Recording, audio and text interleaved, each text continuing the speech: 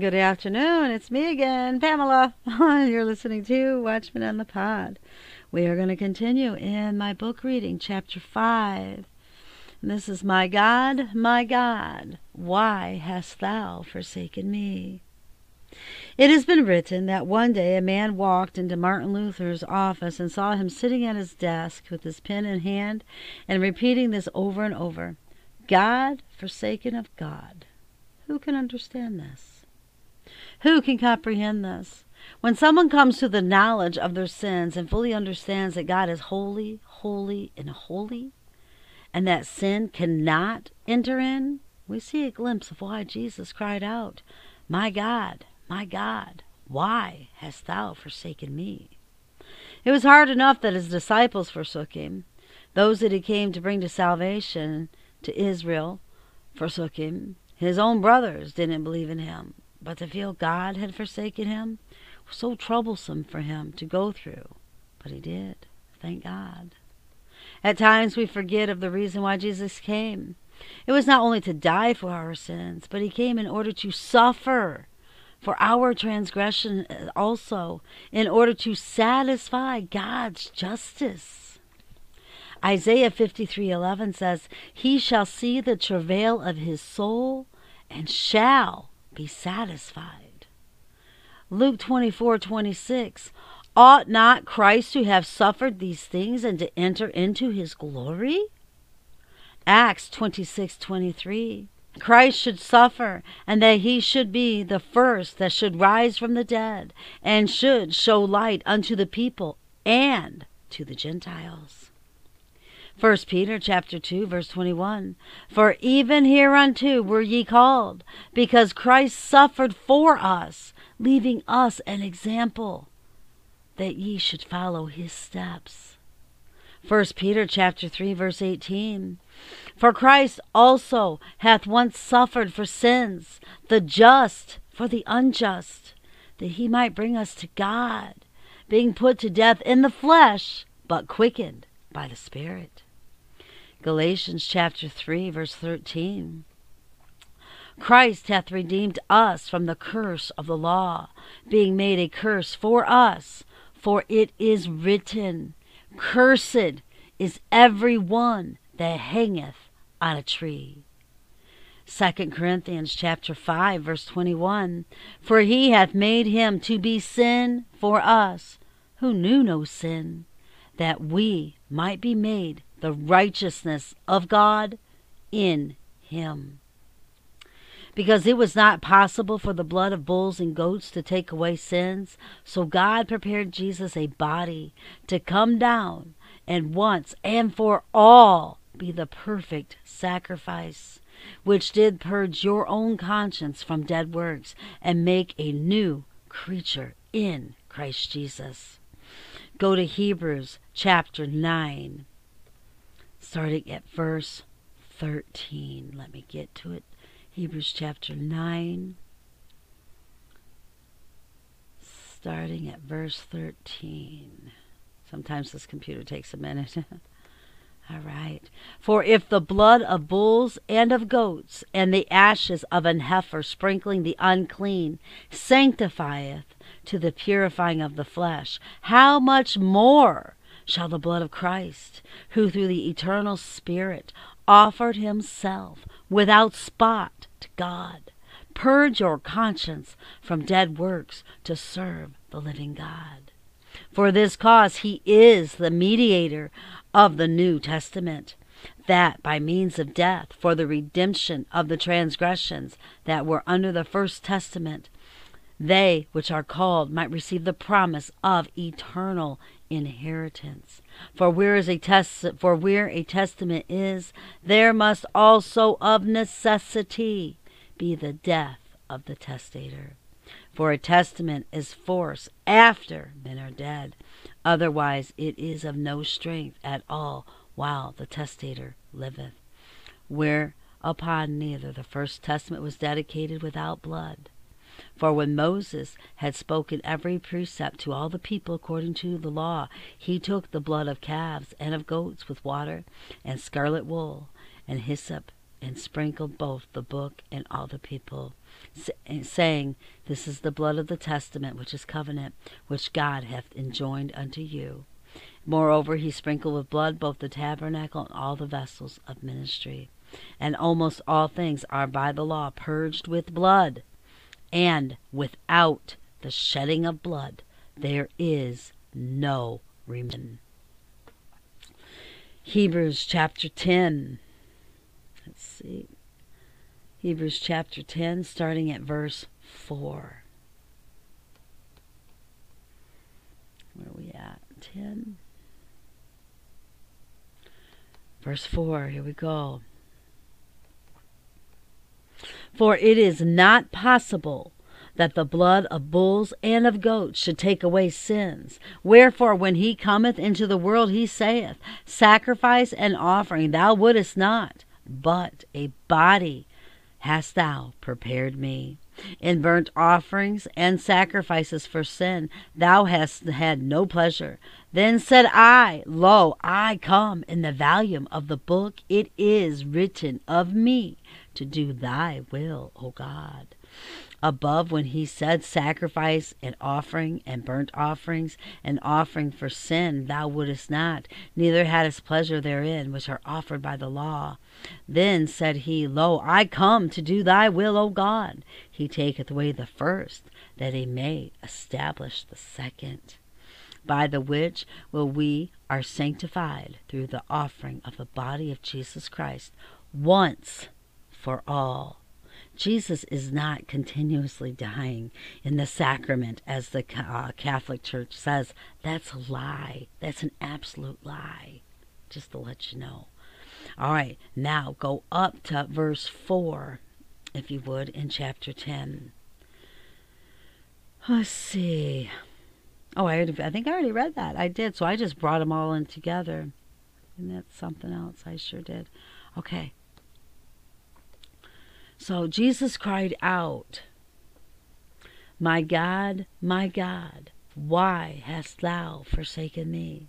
Because at that very moment, every one of our sins was placed on him, and God could no longer look upon his Son, because he no longer seen him, but my sins that covered his holy Son. Habakkuk chapter 1 verse 13 tells us, Thou art of purer eyes than to behold evil, and canst not look on iniquity. For every sin there is a consequence. Look at the first sin of man. Adam and Eve rebelled against God, disobeyed his word, and did their own thing in the Garden of Eden. For that, the ground was cursed. And in order to eat, Adam would have to work by the sweat of his brow. Eve, though in the beginning was a helpmate for Adam, they were equal.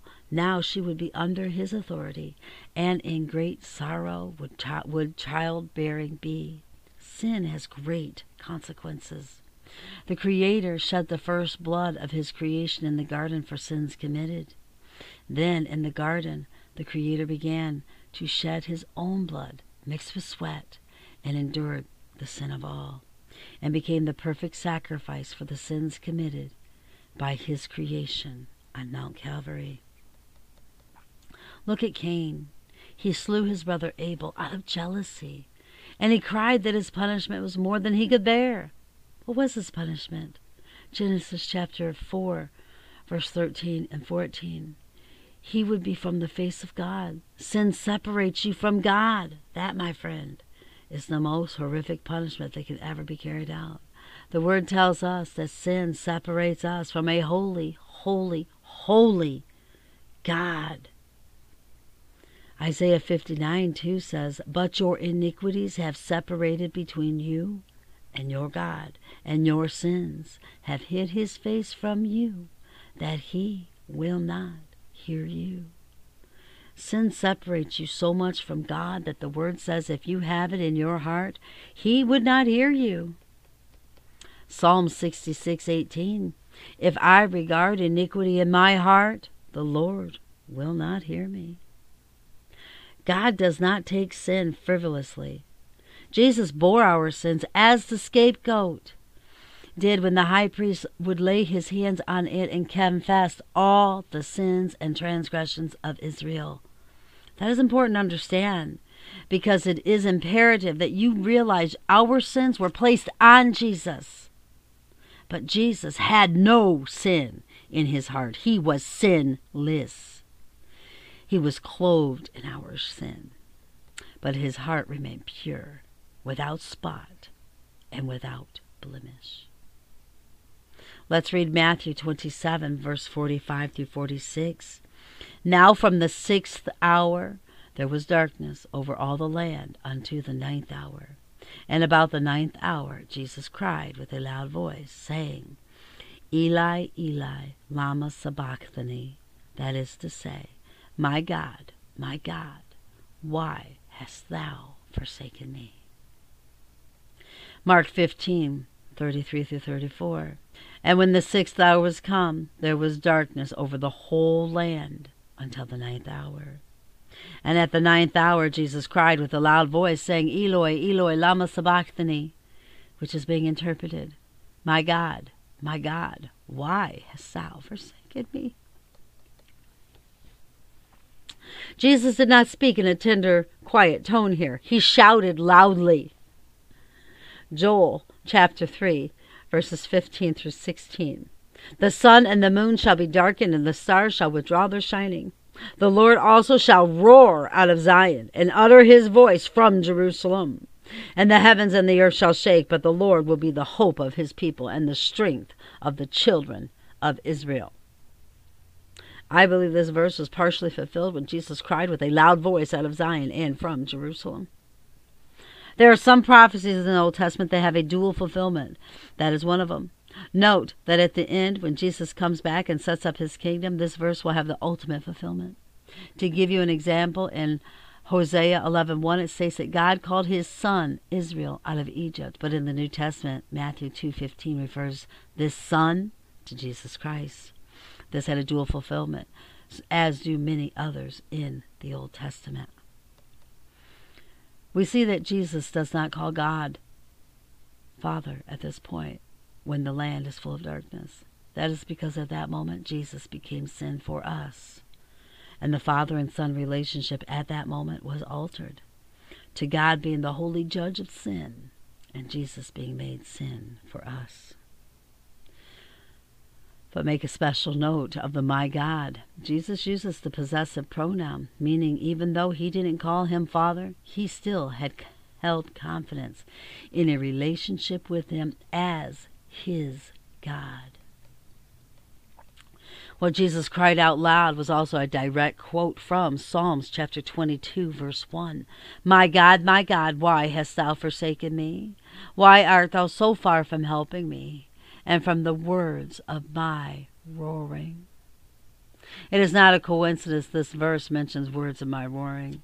This verse is learned by every young Jewish boy and recited. I found that to be very interesting.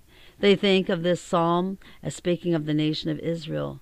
According to Jewish tradition, to quote the first verse of a psalm is like quoting the entire psalm. It would be like we say, the Lord is my shepherd, immediately think of the next line in the chapter it is in. I find this very interesting. When he cried this, it was dark across the land. Some who heard thought he cried to Elias, but they had ears to hear and heard not. Jeremiah chapter 5, verse 21, Hear now this, O foolish people, and without understanding, which have eyes and see not, which have ears and hear not. It is possible, though, some there, when they heard this cry in their hearts, they started going over in their mind the Psalms. Do you think it is possible they recognized this psalm as a prophecy, and they were part of that which was written? I don't know. But this Psalms mirror what had happened and was happening, and also what would happen. I especially like verse 29 through 31. Run reference and you will see that verse 31 means you and I, and we're going to go to it right now. So go to Psalm, the book of Psalms, chapter 22.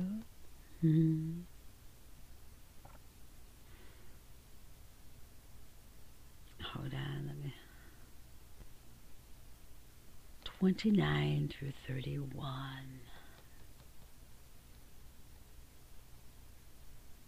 And all they that be fat upon earth shall eat and worship. All they that go down to the dust shall bow before him, and none can keep alive his own soul. A seed shall serve him. It shall be accounted to the Lord for a generation. They shall come and shall declare his righteousness unto a people that shall be born, that he hath done this. Praise God. Aren't you excited about that? That is you and I. That is you and I. And so many people, they've tried to search and search and search and find out, well, how long is a generation? How long is a generation? Because Jesus said, this generation shall not pass, right? Well, guess what? We're still in that generation. How can I say that with full assurity? Because it says in Psalms 22:30, a seed shall serve him. We are the seed. We are the seed, people. And it shall be accounted to the Lord for a generation. We are that generation. I don't care what anyone says. The word is true, and every man can be a liar. The word is true. We are that generation. We are that seed that will serve him. It shall be accounted to the Lord for a generation. They shall come and shall declare his righteousness unto a people that shall be born, that he hath done this. Praise God, that's us. We were a nation that was not a nation. God did not know us until Christ Jesus died upon that cross. And when you all believe in your heart and confess with your mouth that Jesus Christ is Lord, you become that seed. Aren't you excited? I'm very excited about it. Okay, Isaiah 55:5 says, behold, thou shalt call a nation that thou knowest not, and nations that knew not thee shall run unto thee because of the Lord thy God, and for the Holy One of Israel, for he that glorifieth thee. Right there. Praise God. That's it right there. Okay, also at that instant, Jesus Christ was fulfilling the law on sacrifice. Number 1, Passover lamb. Look at the comparison to Jesus. Blood to be applied so death will pass over. No bones were to be broken of the lamb. Exodus 12:46. The first Passover was done in order to deliver God's people from the judgment of the death angel that he himself was sending. Jesus' sacrifice was once and for all. After this one-time sacrifice, they were to do this and observe it once a year on the same day it happened as a memorial. Do this often in remembrance of me. Sound familiar? Was to be sacrificed outside the gates of the city. Deuteronomy chapter 16, 5-6. There are so many more, but that should get you started to begin to do the search for yourself. Number 2. Then he became our scapegoat and a sin offering goat. Leviticus 16, 7-10. These goats first are to be presented before the Lord at the door of the tabernacle, temple. After the goat that was for a sin offering was sacrificed, the high priest would go in the Holy of Holies behind the veil and sprinkle the blood on the mercy seat. Then he took the live goat and placed his hands on it, and confessed all the transgressions and iniquities of the Israelites on the goat, and then he sends it out of the camp into the wilderness. I had to find that other page. All right. The Day of Atonement was a solemn day that the people were to fast and humble themselves before the Lord. This was to show the seriousness of sin, and the atoning work of God was only effective for those who had a repentant heart. You can find those references in Leviticus chapter 16, verse 31, Leviticus chapter 23, verse 27, Numbers chapter 15, verse 30. Also, the blood of the bullock and the goat used were to be burned outside of the camp. That's in Leviticus chapter 16, verse 27. Now, in Leviticus 17:11 says, for it is the blood that maketh an atonement for the soul. Apostle Paul tells us that without the shedding of blood, there is no remission. Jesus was also the red heifer and the water purification, but I will go deeper into that later, okay?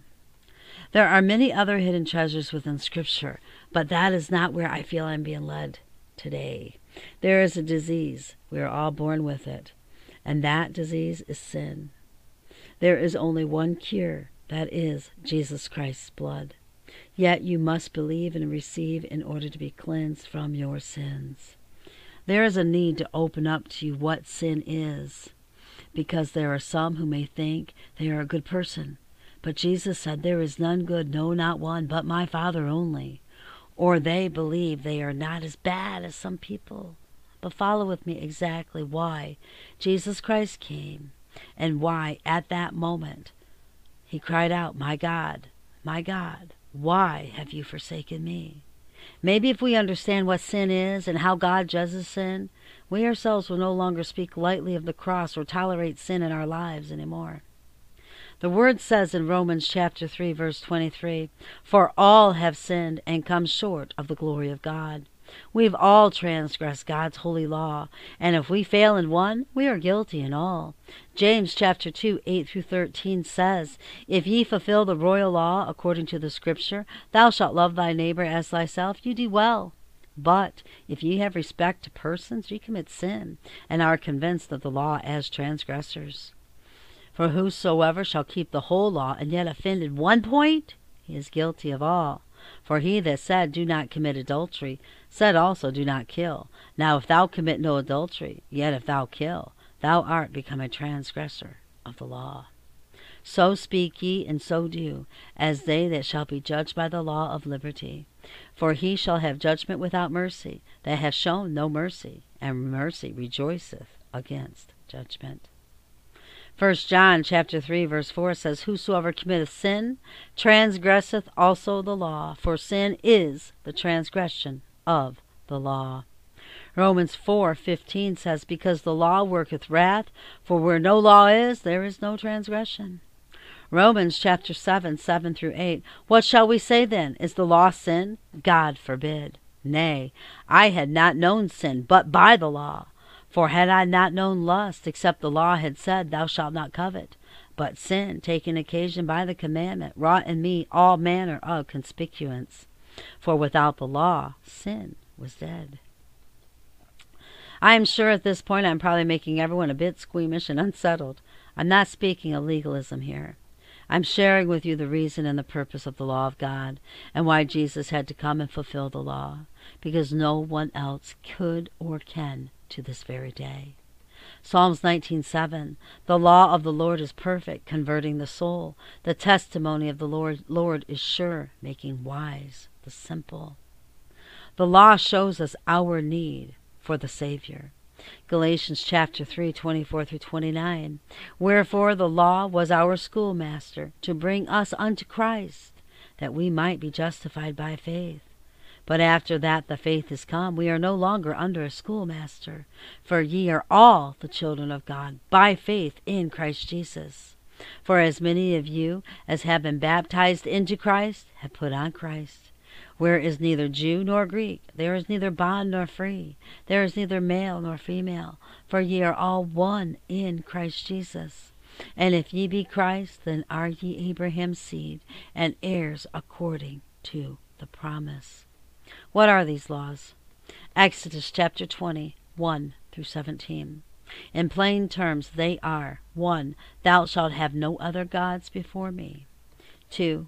Thou shalt not make any graven image. 3. Thou shalt not use the Lord's name in vain.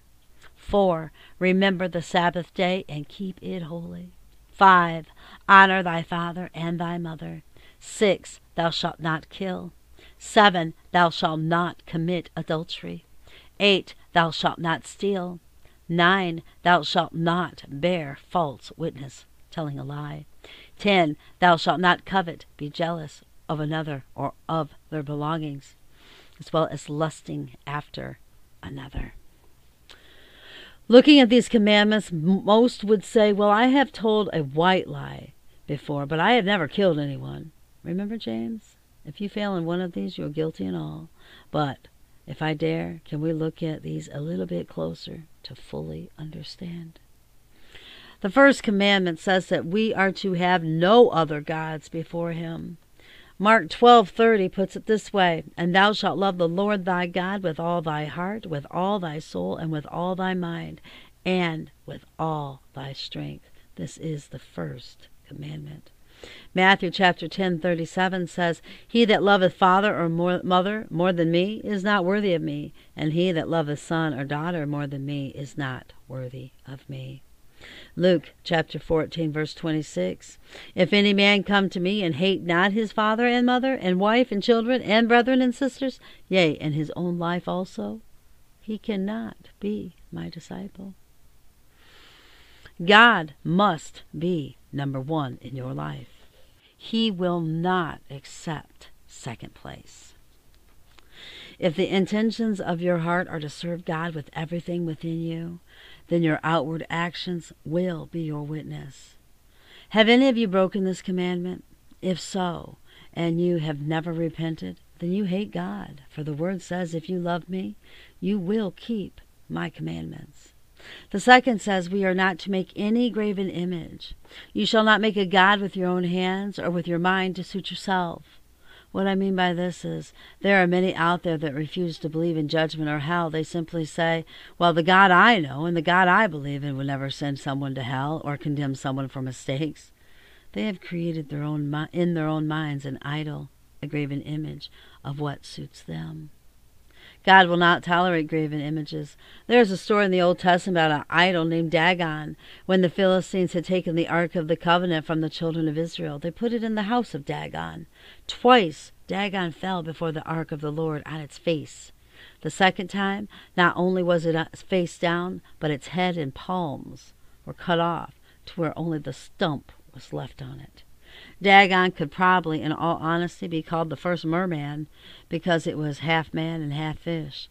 This is what happens when you try and bring graven images, whether in material or within your own mind, in the presence of a holy God.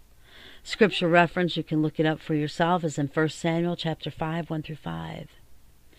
Have you ever created something, whether in your mind or in your hands, that was to your liking, but not the God of the Bible? Oh, let's put it this way. Have you ever said this? If they make it into heaven, I know I will. What God speaks like that? You created a God in your mind. Would be pride, not the God of the Bible. There are some that make themselves their own God. They believe that they are in control of everything in their life and that there is no higher power looking after them.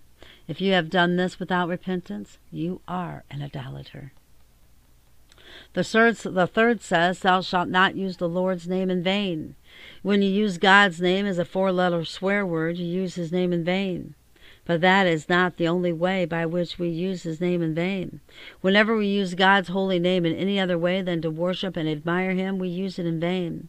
When we are mad, we will say his name in anger. When we are disgusted, we will speak his name in disgust. This is blasphemy against his holy name. And the word says he will not hold you guiltless that take his name in vain. Some will take his name in vain in order to make money, sell merchandise, etc. We will all give account to God for every idle word we speak. Have you broken this one? If you have done this without repenting, you are a blasphemer. The fourth one is to remember the Sabbath day and keep it holy. Now, let's not get into a quarrel on what day that ought to be, because Apostle Paul said, one man esteemeth one day above another, another esteemeth another day alike. Let every man be fully persuaded in his own mind. That's in Romans chapter 14, verse 5. It is a matter of conscience and not legalism. We are to set one day aside and rest in it and thank God for that day. We tend to have the idea that to keep busy all the time is more spiritual. Why do we think we are better than God? After all, he worked 6 days, and on the seventh he rested. He desires for us to rest in him 1 day out of 7. Is that too much to ask? Have you ever broken this one? If you have not repented, then you would be a Sabbath breaker. The fifth one is honoring your father and your mother. Did you know that this commandment is with a promise? If you do this, your days will be long on this earth. Ephesians chapter 6, 1-3, and Colossians chapter 3, verse 20. There are numerous ways to honor your parents. Even if they are wretched people and don't truly deserve a good thing said, you can still honor them by refusing to speak evil of them. Have any of you disobeyed, talked back, disrespected, or even said a time or two, I hate you to your parents? Or tell your friends how you can't stand your parents? Do you know that rebellion is as the sin of witchcraft? 1 Samuel chapter 15, verse 23. Have you broken this commandment without repenting? Then you are rebellious. The sixth one is thou shalt not kill. Listen to what Jesus said in Matthew chapter 5, 21 through 22. Ye have heard that it was said by them of old time, thou shalt not kill, and whosoever shall kill shall be in danger of the judgment. But I say unto you that whosoever is angry with his brother without a cause shall be in danger of the judgment. This he spoke after speaking of this commandment, thou shalt not kill. You see, if you hate anyone and you wish him or her dead or harm to him or her, in your heart you've already committed the evil. God looks upon the heart and the intentions of your heart. Have you ever said, whether in your heart or out loud, that you could care less if so-and-so dies? Have you ever hated someone to the point you truly wish they were dead? If so, you have broken this commandment. If you have not repented, you would be called a murderer. The seventh says, you shall not commit adultery. Let's see how well you have followed this commandment as we look at what Jesus said about it. Matthew chapter 5, verse 27 through 28.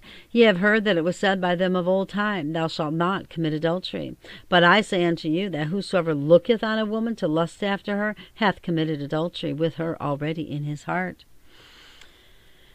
So, have you ever looked upon anyone and lusted after him or her? Let's see. What about any movie, TV, rock, or country star?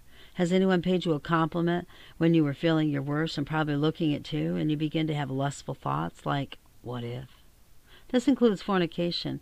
Anyone who has sex outside of marriage or before marriage or in any immoral acts. 1 Timothy chapter 1, 8 through 10. 1 Corinthians chapter 6, 9 through 10. Have you broken this commandment? Also, your first spouse, if they are still alive, you are not to remarry if you do. Jesus said, and Paul confirms exactly what Jesus said, and the Word of God obviously confirms it, that if you remarry and your first spouse is still alive, you are in adultery, regardless. Have you ever committed this sin? If so, and you have not repented, you are an adulterer. The eighth one says, you shall not steal. This does not only mean armed robbery, breaking, entering, but what about your time with God? Have you given him a day of rest? Have you given your tithe of 10%? And see, I put that in there before I understood that the tithes is under the Levitical law, but we are to be a cheerful giver. It says a workman is worthy of the hire. So if God has placed it upon your heart to give so-and-so, $10 or to buy the groceries, pay their bill or something like that, and you refuse to do it, that is stealing from God. So for the tithing, that was part of the law, the Levitical law. That is not required for those in the New Testament, but it is required to be a cheerful giver. Absolutely. Okay. Let's see. If not, you have stolen from him. This can mean a lighter that does not belong to you, a pen, $1 given back extra by a store clerk, and you are fully aware of the mistake, but keep it anyway, calling it a blessing. What if you are checking out and you simply do not have enough money and the cashier says, oh, don't worry about it, go ahead, take it. Does this cashier own the products? Did this cashier speak to her boss and get the go-ahead? Did the cashier offer to put your shortage in theirself? If not, you are both guilty of breaking this commandment.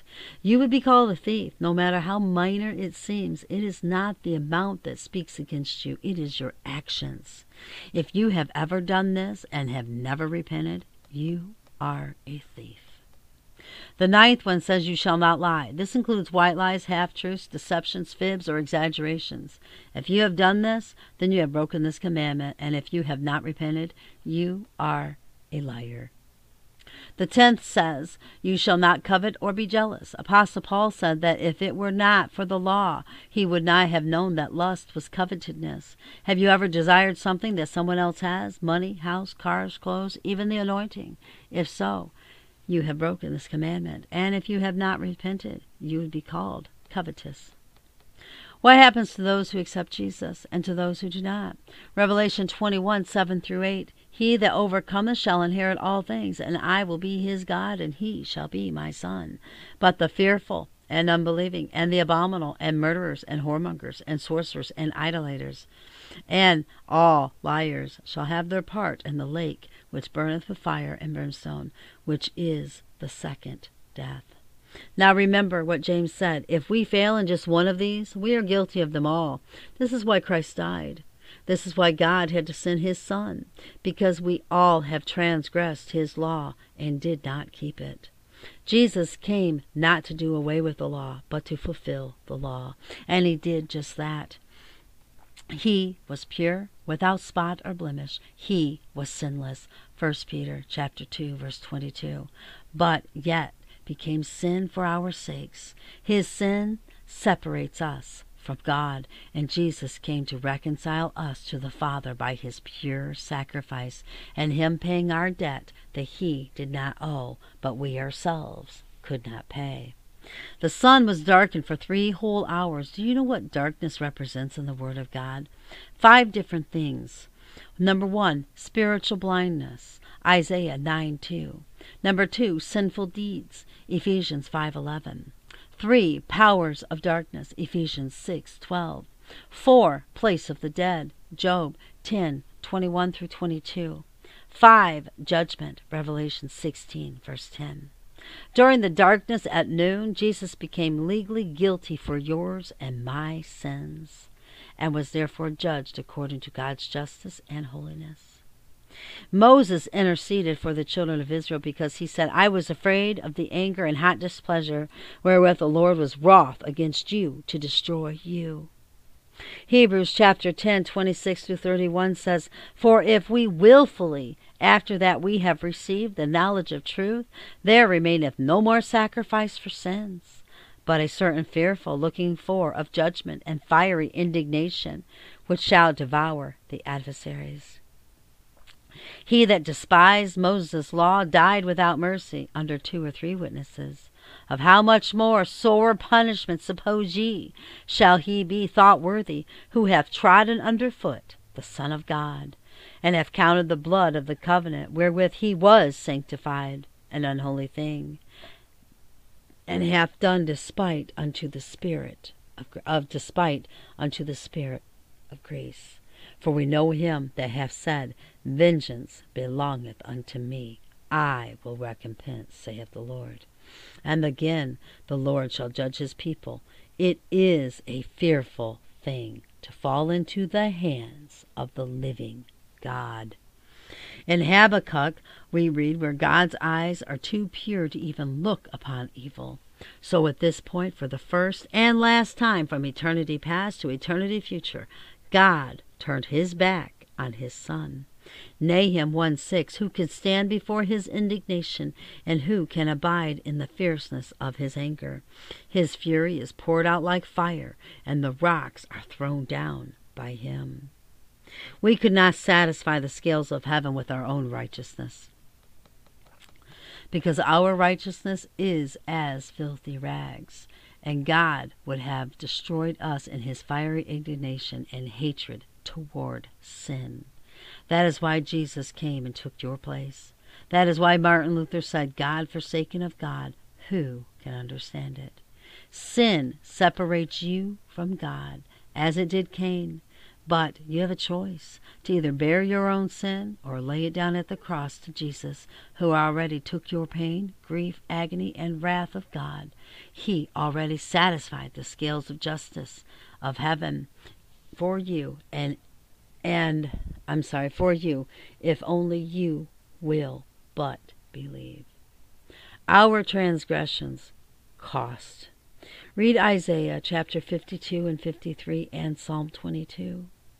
This is why Jesus allowed them to spit upon him, pull his beard out by the roots, ripping the flesh from his face, beat him with many stripes to where the flesh just hung off of him, beat a crown of thorns upon his head, hit him in the face, gaped upon with their mouths, pierced his hands and his feet, laughed at him, mocked him, ridiculed him, nakedly exposed for all to see, lied upon him, and yet he did not defend himself. Jesus did all of this to satisfy the scales of justice, so that whosoever believeth in him should not perish, but have everlasting life. Jesus took my place of suffering, agony, and death for sins I committed. That is why God made it dark at noonday. He could not look upon his holy Son, so stained with the disgusting odor of man's sins and dipped in the immorality of our abominable ways. Romans chapter 10, 9 through 13. That if thou shalt confess with thy mouth the Lord Jesus, and shalt believe in thine heart that God hath raised him from the dead, thou shalt be saved. For with the heart man believeth unto righteousness, and with the mouth confession is made unto salvation. For the Scripture saith, whosoever believes on him shall not be ashamed. For there is no difference between the Jew and the Greek, for the same Lord over all is rich unto all that call upon him. For whosoever shall call upon the name of the Lord shall be saved. 2 Corinthians chapter 7 verse 10 says, for godly sorrow worketh repentance to salvation, not to be repented of, but the sorrow of the world worketh death. This is why Jesus came. This is why Jesus experienced loneliness and suffering. This is why Jesus endured the death of the cross. This is why Jesus cried out, my God, why hast thou forsaken me? Though we will not fully comprehend the pain, agony, suffering, or loneliness that Jesus endured in order to redeem us, I do pray that we will walk away thanking God for his Son, and to always think and to never compromise the Word of God or the gospel of Jesus Christ. If sin is not exposed, then sinners know not why they need the Savior. Let's be firm, bold, yet in love, show them why they are sinners and their need for the Savior. Romans chapter 2, 11 through 16. For there is no respect of persons with God. For as many as have sinned without law shall also perish without law, and as many as have sinned in the law shall be judged by the law. For not the hearers of the law are just before God, but the doers of the law shall be justified.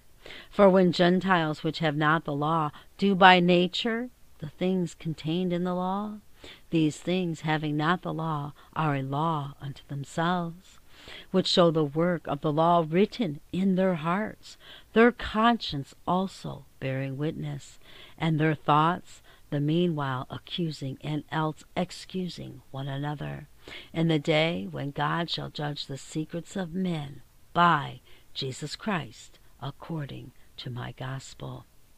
So you see, God has put inside of us, each and every one ever been born, that moral law of right and wrong. A little 2-year-old knows you don't hit another baby, you don't do it.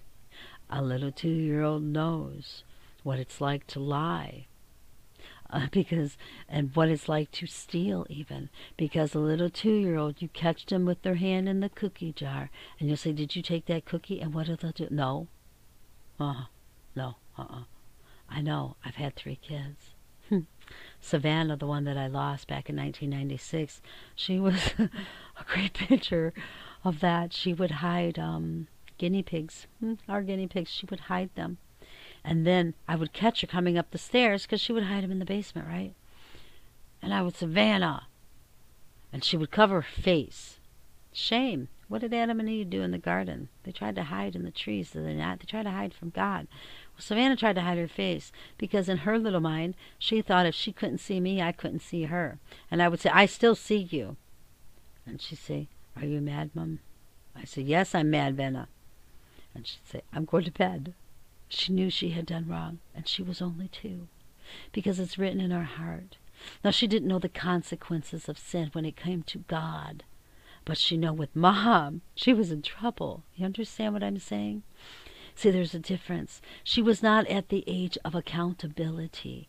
And people say, well, that's not even in the Word. God is not going to throw an innocent child to the point where they're innocent, where they don't know between heaven and hell. They don't. They don't know that what they're doing will cost them their soul. It's only until you reach that age of knowing, if I lie, it's a sin against God, and I must repent.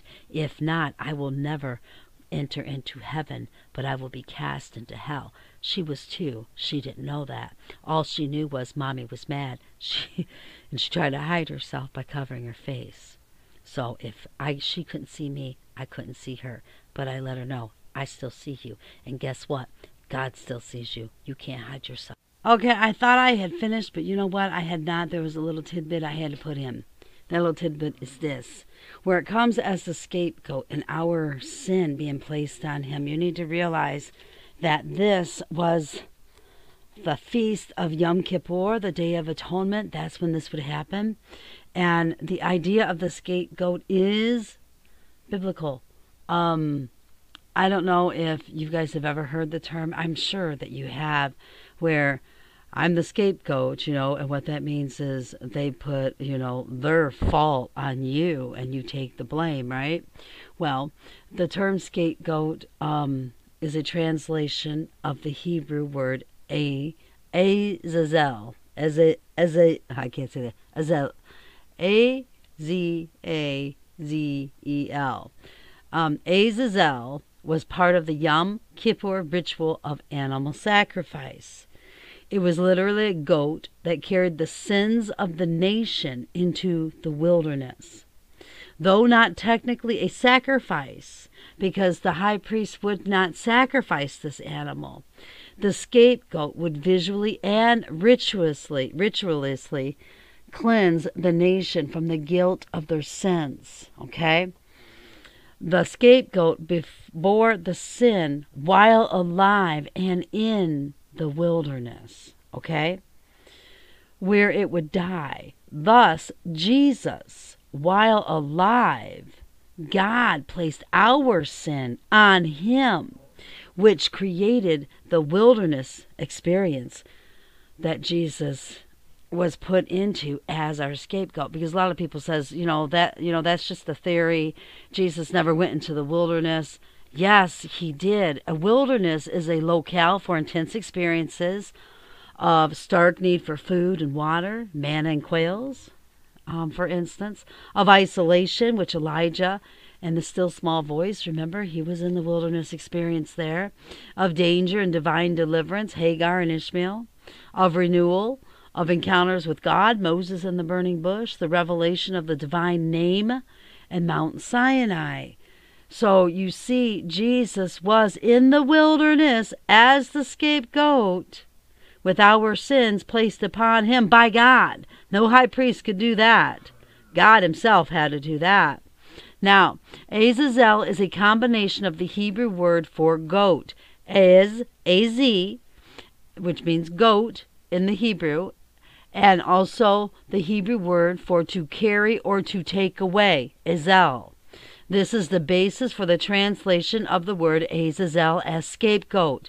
Literally, the goat who would carry away the sin of Israel, the tote goat, so to speak. When the text says that the goat would be for Azazel, the meaning is better rendered as Azazel, or as the scapegoat. So I wanted to interject that in here. I had taken a nap and I had not even posted this yet. And I'm glad I did not, because the Lord revealed that to me, that, that needed to be explained a little bit clearer so people could understand. Because sadly, in the day that we are living in, there is people that is trying to refute the Bible, saying, oh, but that isn't true. Jesus didn't fulfill this. Jesus didn't fulfill that. Jesus fulfilled it all. You need to know that beyond a shadow of a doubt. He fulfilled all. Yes, he did. And when he said up on that cross at the very end, it is finished, he meant it. He fulfilled exactly what he was supposed to fulfill at his first coming, and the rest will be fulfilled at his second coming. Praise God. So I just wanted to put that in there real quick. And then I will pick up, I believe, what chapter am I on now? Like I said, I took a nap. Let's see.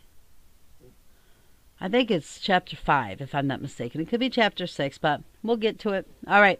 I love you all so very, very much. Have a blessed day. Keep your eyes on Jesus. Your nose in the book, which is the Word of God. And embed the Word of God upon the tablets of your hearts, so you will not sin against God or be deceived. Till next time, brothers and sisters, be blessed. Amen.